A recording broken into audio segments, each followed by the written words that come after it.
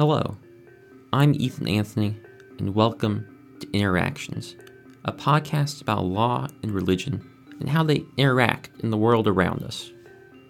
On March 22nd, 2021, Columbia University Press released the book At Home and Abroad, The Politics of American Religion. Edited by Elizabeth Shakman Hurd and Winnifred Sullivan, this collection of 15 essays explores the ways religion connects with law and politics on topics ranging from religion in Hawaii to the culture of yoga, with reviews describing the book as a profound and inspiring volume that turns American religion inside out. At Home and Abroad is an engaging collection that is incredibly relevant today. And it is this relevance that inspired us to dive deeper into the topics of this book. Over the next few months, we'll be exploring and discussing the importance of these chapters to people who are most knowledgeable of the subject, the authors themselves.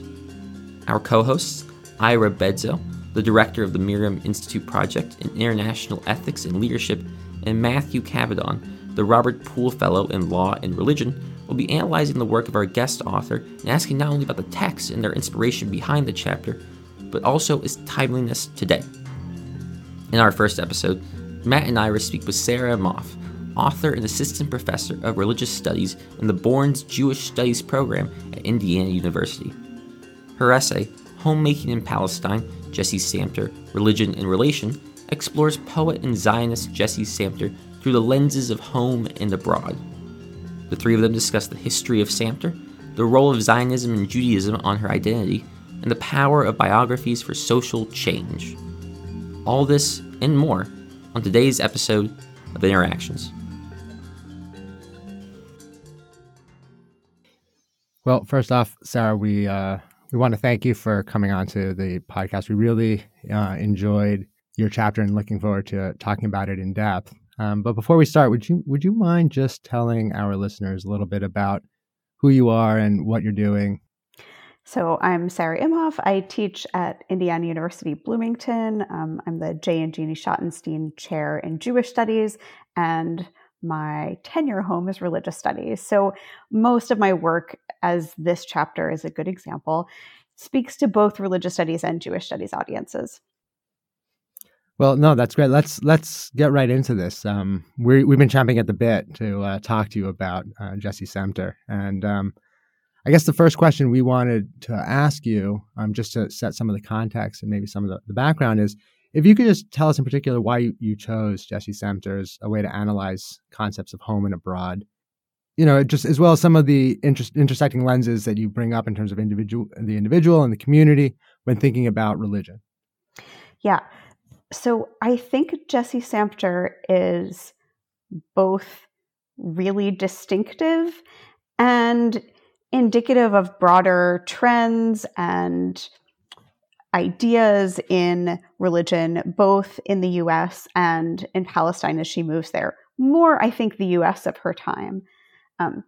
So just to give you a little taste of what this looks like, she was born into an ethical culture family, then came to Zionism. Through Zionism, she came to Judaism. But throughout her life, she was really fascinated by religious ideas in general. She read Christian works. She also read the Vedas. She loved Emerson. Later in her life, she translated some of the works of Jiddu Krishnamurti into Hebrew. So she was almost omnivorous when it came to religious ideas. And so I really liked the idea of having a smart and reflective person to show us that most people's religious ideas are drawn from not just inside one tradition, not just one place, not just inside the boundaries of some box called Judaism or Episcopalianism or Hinduism. I mean, not that Hinduism is even a compelling box by itself. It's like many boxes, right? Yeah, no, we will talk definitely about her influences and then how her influences there then influenced others through her writings. But just even a quick question. We noticed that you also wrote a book on Jessie Sampter. Did this chapter come out of some of the research from that book, or like how does your biography and analysis of Jessie Sampter on its own accord, speak to the ways you were started to think about home and abroad more generally? Yeah, so I hadn't been thinking in terms of home and abroad when I was writing the biography, but being part of this research group that was thinking about the categories of home and abroad really compelled me to use her to think about them, in part because I thought that you could get a hold of some things through her reflections, through her writings, that you couldn't necessarily get a hold of by looking at organizations or political developments. So, for example, I think affect is a really important piece of what makes something feel like home for a person or for a community.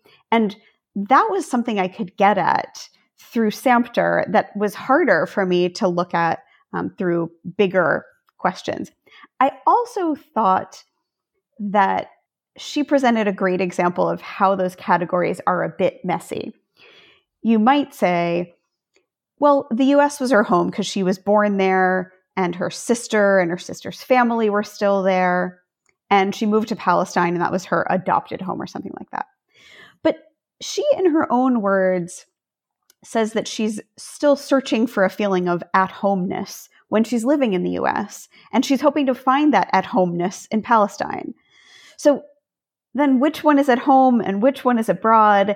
And she has complicated feelings about both places in terms of how she fits in, how the Jewish people might fit in, and therefore what might count as home.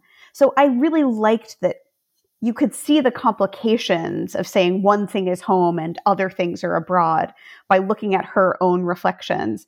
And I think that those other complications are reflected in many of the other articles in the At Home and Abroad series. But it was neat for me to be able to look through her to see some of that complexity. Speaking of complicating categories, we often think about spirituality as an intentionally individual sort of a practice.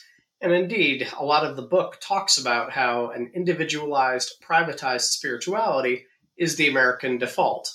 It seems like a lot of Ms. Sampter's background in the ethical culture movement and things like that are very much focused on individual spirituality. We usually see religion as being on the opposite end of the pole, a very collective, public, power structures sort of phenomenon. I want to hear your thoughts about how Ms. Sampter carries both of those forward and participates in a national and cultural and social movement that has religious undertones to it in many ways, and yet how she's also carrying forward a privatized spirituality throughout the course of that. I just want to hear more of your thoughts about that complication from her life as well. Yeah, that's a great point. When she becomes a Zionist, Zionism is not necessarily directed at forming a Jewish state. The thing that Zionists have in common is they think of Jews as a people, or in the terms of the time, a nation, but they don't mean a nation state. They mean a nation as in a people. And one of the interesting things about that is that each one of these people can nevertheless have their own ideas. We might even say their own religious ideas. So she's happy to be part of a Zionism that includes atheists and Orthodox Jews and people like her who are religious but aren't quite don't quite fit into one of the denominations of Judaism in the US, for example. So I do think that there's something that works well for allowing space for people to have a diverse set of ideas within the Zionist framework that she's participating in that it is very much about the collective, but what makes the collective is not a shared set of ideas. So people can have a different set of ideas, apart from the idea of Jewish peoplehood, which is Mordecai Kaplan, her friend's term. So it's not super popular at the time, but I think it's useful to describe what she thinks she's up to, and many Zionists do too. So yeah, there's this shared sense of Jews as a people, and that's a very kind of corporate, I don't mean corporation, I mean like embodied kind of corporate we got it. sense of sense of who they are together, but then also the idea that there's plenty of space for people to have individual thoughts and even, I mean, in your words, spirituality, even kind of pursue individual sorts of spirituality without departing from a Zionist group. Talal Assad said that we need to rethink civic religion and stop focusing so much on beliefs and focus more on rituals and institutions, things like that. As a follow-up, how does that tension that you're talking about affect how we think about civil religion? That's a fascinating question. I think that if we were asking questions about civil religion in the US at the time, we would ask very different questions than we would be asking about Palestine at the time. In that Palestine was not a state. It was part of the British Mandate when Sampter went there. And so public religion is contested and frankly kind of weird because the British default is Christian. The people who live in Palestine are Muslim or Jewish, but there are some Christians, and the Arab Christians in Palestine are not recognized carefully by the British. So I think if we're asking about, say, public institutions, Palestine is, even if it would be tempting to default to like, oh, we can describe civil religion, we would end up with a very dense map of things that were being done in public. And here I am thinking rituals and things like that. So I think my answer to this question is, yes, it's very important to attend to these things. And what it looks like to attend to them will be different in the US than in Palestine because of their relationships to things like empire and being or not being a nation state. I want to go back to the way you described Zionism at the time of Jessie Sampter's life. I think it was really interesting in how you were able to balance the tension between collective and individual. And it also spoke to me, at least methodologically, in terms of how you look at different lenses of analysis, like looking at the lens of the individual's life versus the community's life and so forth. And one of the things that you say in the chapter, which you try to say, we have to be very careful in terms of looking at an individual as a microcosm to the collective, or thinking that if you look at a collective, that speaks to a homogenous group, right? Which speaks to your description of Zionism, but it also creates a bit of a challenge in terms of how the example of Jessie Sampter speaks to anyone but Jessie Sampter. So how does the example of Jessie Sampter speak to these bigger questions that you're looking at in terms of home and abroad, or even religious identity or Zionism at that time? Yeah. When I introduced her, I said in the beginning that she's quite distinctive. Most U.S. Jews at her time, so the early 20th century, were not Zionists. I think the last number that I saw was there were 3,800 Jews who paid their shekel, which was a contribution to the Zionist organization in the year 1900. That's really tiny. It's more than that, but it's not six figures by 1920. So in that way, she's distinctive. In another way, she's even more distinctive in that she's not an immigrant. She's an acculturated Jew. She grows up speaking English, and she's more well-to-do than most of the people who were the major players in U.S. Zionism. But I do think that her life is indicative of a larger set of norms. And sometimes it's that we can see those norms because she's the one pushing against them. So I talk about this in the book. It doesn't really come up here very much, but she had polio as a child, and she pushes against norms of Zionism, both US-based Zionism and Zionism in Palestine, by demonstrating that a person who is not able-bodied, a person who cannot work in the field, can and should be a part of the upbuilding of Jewish life in Palestine. And so in that way, she functions as a refraction of the shared ideas by saying, oh, that shared idea is not what I want to see in the world. I think another thing that she teaches us more broadly, and here I think it's rather than saying she shows us by means of difference, she shows us by means of similarity, is the idea that homeness and abroadness does have to do with affect, with feelings. It's tempting to imagine that when there is a wave of immigration, we talk about factors like economics, we talk about factors like, networks, do you have family there, et cetera.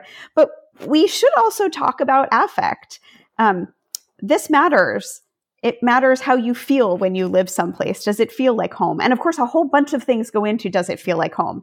Some of those are economics and family, right? Do you have enough money to make yourself feel comfortable? Do you have connections that make you feel at home there?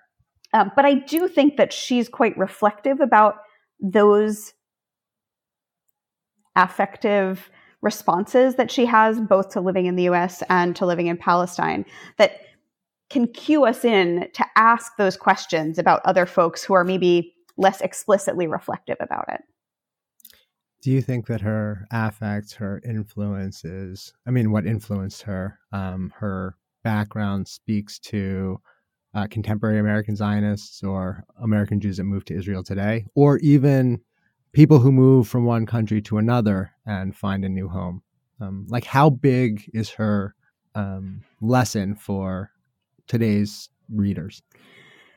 I would say that methodologically, it's a big lesson. And methodologically, the lesson is we should ask about affect in each of these individual cases. I think that her particular affect is slightly more unique to, not slightly more unique, that's silly, but is more specific to her. Not least because when many American Jews move to Israel now, they think of Israel as a kind of second home state. They think of it as a place that already has a close relationship with the United States. When Sampter moved to Palestine, most American Jews thought that it maybe could be a safe haven for Jews from elsewhere, but they were not interested in going. So I think that, right, so she was very excited about it, but there was a little bit of consternation. So I think her affective responses to moving to Palestine would be quite different than someone today who is Jewish moving from the US to the state of Israel. But I do think that she can clue us into what kinds of questions we should ask. When I read your chapter, and I got to the part where Ms. Sampter observed that both Arabs and observant Jews needed to drop their sense of romantic nationalism and just learn to get along in a new nation, I attributed that to a more liberal, secularist spirituality that she had grown up with. But what you're saying about polio and about alternative ways of framing who belongs in the new nation and in the new state, and when I hear what you're saying about affect being important to her, do you think it's just that she had a different affect than did a lot of the nationalists?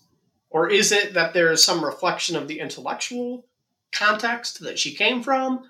Or is it both? Because she's an unconventional Zionist in a lot of ways. And I want to hear more about that in light of where our conversation's gone this afternoon. Yeah, I think there's certainly an intellectual component to that. That sense that Jews and Arabs are brothers is a word that she uses. That's informed by her sense of history. It's informed by her sense of ethics. It's, I think, also informed by her having grown up in the US, where she imagined that people of different religions did live side by side peacefully and productively. I also think that, and this is speculation, right? I can trace her intellectual ideas because she wrote so many of them down. But just speculating, I would say, I think because in many ways she was an outsider to the Zionist movement, she may have been more attuned to other people who didn't fit. So, for example, she was a champion of educating children from Yemen who were Jews, and she wanted to see them included as part of the Zionist movement. They weren't really included by Ashkenazi Jews who would just kind of shun them from kindergartens and things like that.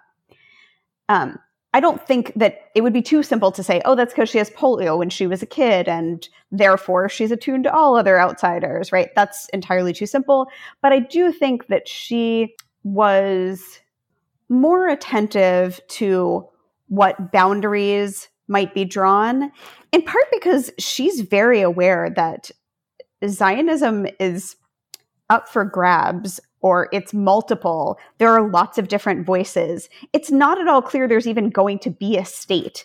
And as you can tell from the chapter, if there's going to be a state, she wants it to be a binational state. She says it shouldn't be a Jewish state. That would be kind of racial and backwards. But she's really committed to a Jewish society that works alongside and with others around it.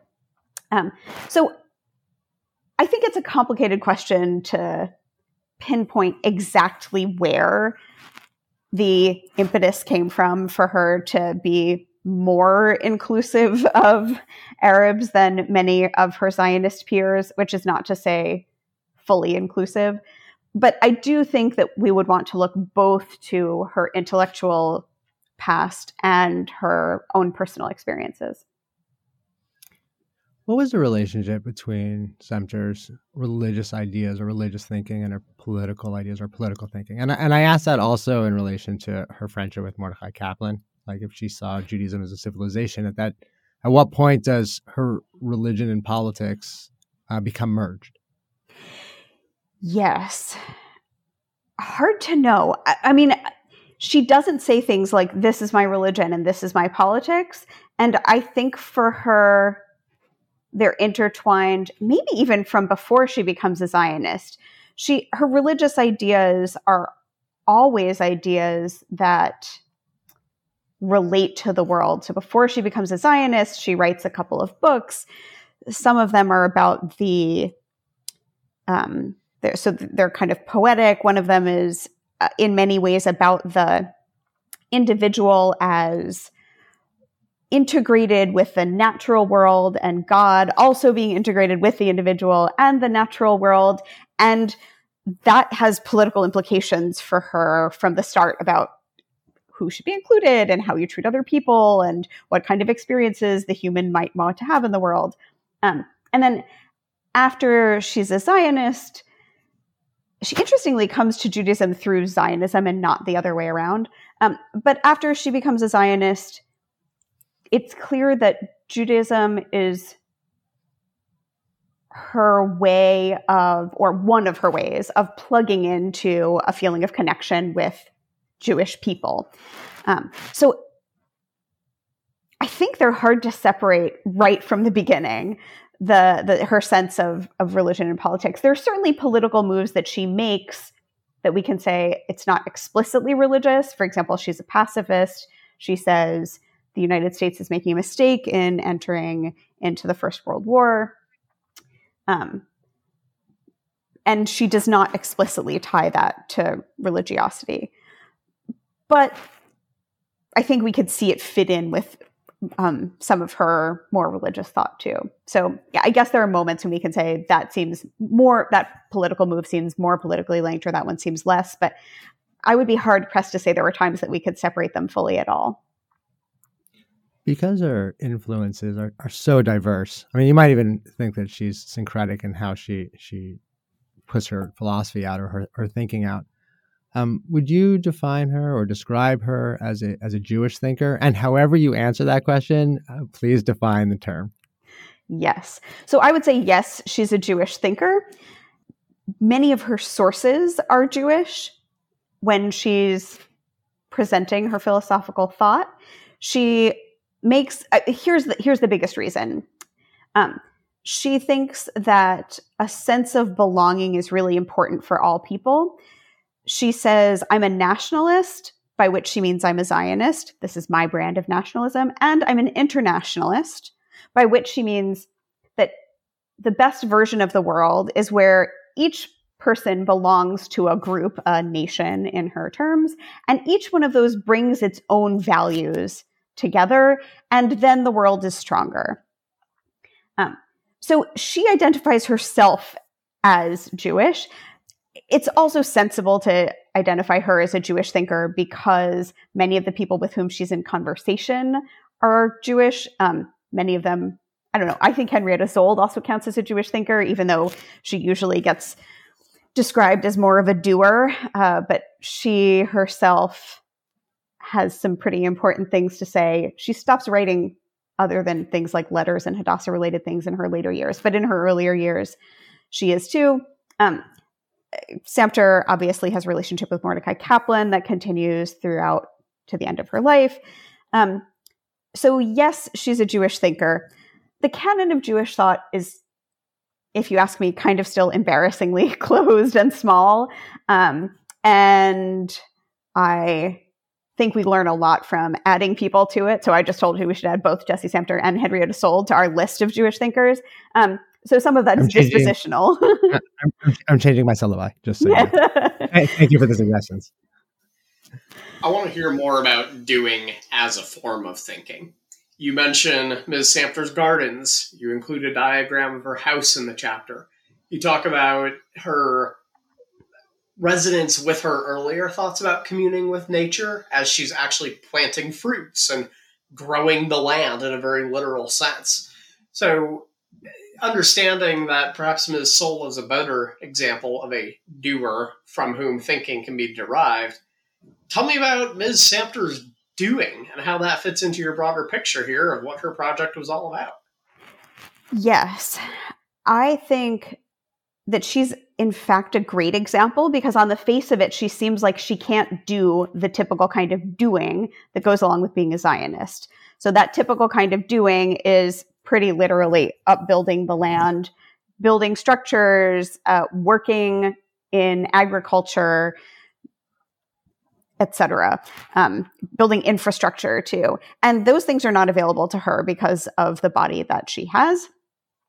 She does, however, do this gardening and what I describe as homemaking, right? She's making a home for her and also kind of an open home. Later in her life, she and Leah Berlin join a kibbutz together, and part of her terms, because she's bringing a fair amount of money with her, include that there's going to be a vegetarian rest home. So there she's making a home for workers who are ill or injured or need a rest in some way.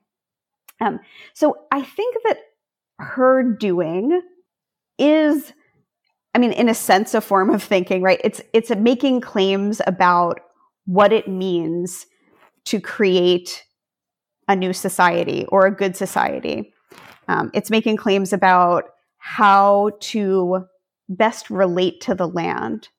It's interesting to me that she never thinks of a kind of dominate the land, right? That's kind of I would say a masculine paradigm, but we can see lots of that dominate the land as a way of owning it, right? Think about like Manifest Destiny, think about imperialism.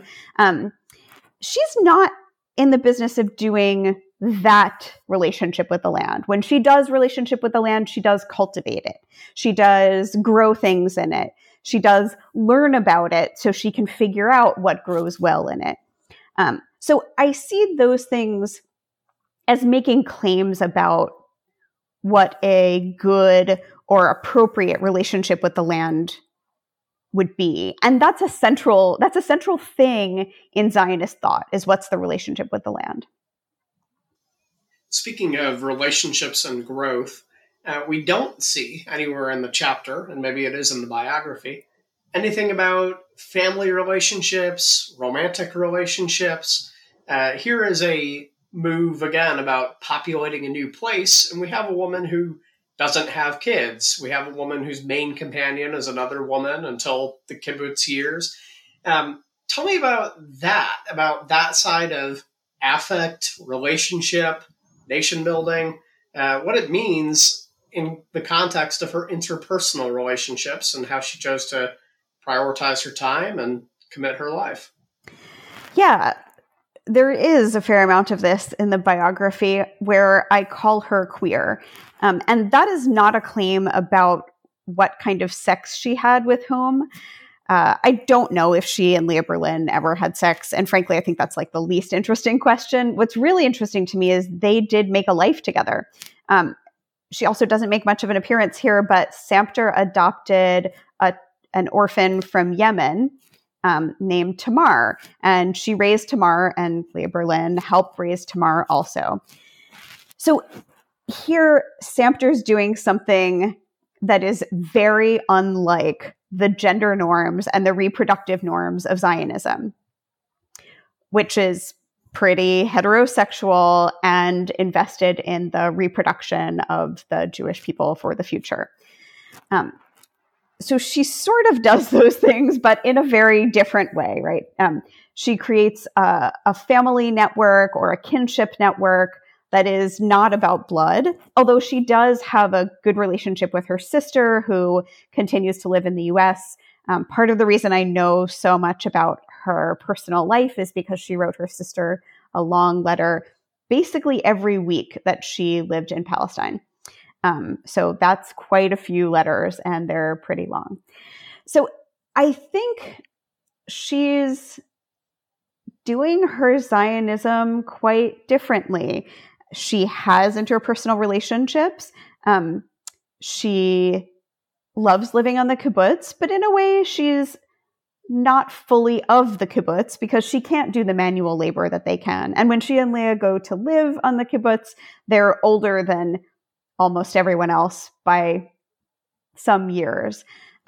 So they're part of it, but not 100% part of it, not fully integrated into everyday life at the kibbutz, even though she is fully invested in the ideology and shapes the ideology there on the kibbutz too. I gotta ask, how did you find Jessie Sampter? Like, where did your interest in her to not only write this chapter but write a biography, continually use examples from her life for some of your other writings and teachings? Like, how did this relationship begin? My first book was about men. It was about masculinity in American Judaism, and there's a chapter on Zionism. And so I had oodles of examples of what American men were saying about Zionism, especially with respect to masculinity. And I just didn't have very many examples of what American women were saying about Zionism. And I had seen Sampter's name come up a couple of times, but I figured I would see what there was in the archives because I could see there were some of her papers in the Central Zionist Archives in Jerusalem, and I was going to look at some other stuff. So I pulled some papers for her and was captivated. She is super interesting. They had a bunch of stuff. It turns out they even had more stuff than they had listed in the catalog.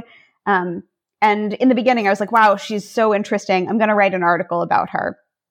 She's not really right for this masculinity book. She didn't have that much to say about little bits here and there, but nothing super quotable or really amazing for the first book. But I was hooked. She was so fascinating. I mean, and for me, one of the most important hooks was, what does it mean for this person who was disabled and lived a queer life to embrace Zionism?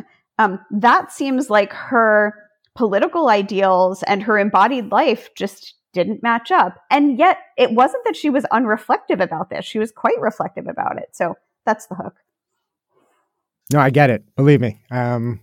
Even just hearing not only how you speak about it, but the chapter and some of the other stuff I read about what you wrote on her, I understand why she would be someone that you would continually learn lessons from. Are we just doing history wrong?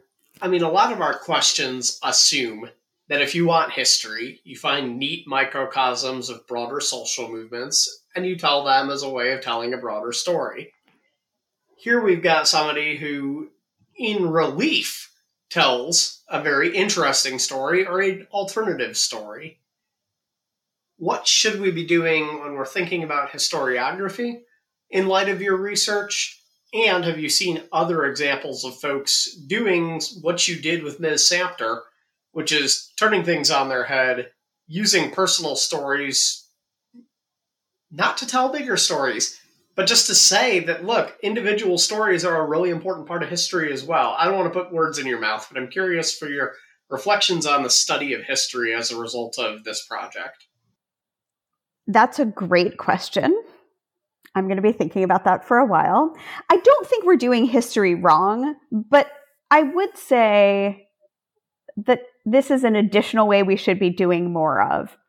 I was talking to Susanna Heschel when I was writing this, and she said to me, one thing I love about it is you not only ask what her life meant to us, but you ask what her life meant to her. And I think this grew out of Heschel's sense that many people had written about her father, Abraham Joshua Heschel, and not asked what his life meant to him, but rather just in a kind of instrumental way, what his life meant to others. And I took that really seriously. And I think we need both those questions when we're doing history, which is not to say that every project must do both those questions, but that they are both really meaningful if we want something out of history that's other than a list of past facts, right? Even if all we want is a meaningful narrative that's a story we can tell ourselves about the past, I think we still want both those questions. Well, Sarah, I can't speak for Matt. I really appreciated this conversation. Matt, you can say how much you appreciate it yourself. I think that you gave us a lot more in this conversation than we could have gotten just reading the chapter alone. And I know that I'm now going to go back and look again at the biography and some of the other writings of Jessie Sampter to see what not only I can learn from her, but what she was able to take from her own experiences and articulate that experience through her writings. One of the things I really appreciated was, especially in the study of law, of history, of social studies, we do tend to focus on bigger phenomena and not focus on the way that those bigger phenomena get translated into the lives of individuals, rather than just that individuals are building blocks for some bigger thing. And I think that this is a very important counterbalance to that. And so I really appreciated you taking the approach that you did and putting it into the places that you did, where this is not just in a couple of biographical studies, but that it is sitting in the middle of a volume about at home and abroad. I appreciate that you are taking those individual embodiments and particularities and upfronting them in the middle of those kinds of settings and conversations. So thank you. Thank you so much for having me. You've asked such great questions. And, you'd think after I'd written a whole book and some other things about Sampter that I would have thought everything there was to think, but surely not. I'm going to take some of your questions home with me. So thanks so much for having me. Thank you, Sarah Imhoff, for joining us in this discussion, and thank you all for listening. If you'd like to stay updated on new and upcoming episodes, please be sure to like, share, and subscribe. The Interactions podcast is distributed by the Center for the Study of Law and Religion at Emory University and Canopy Forum, and produced by Ethan Anthony.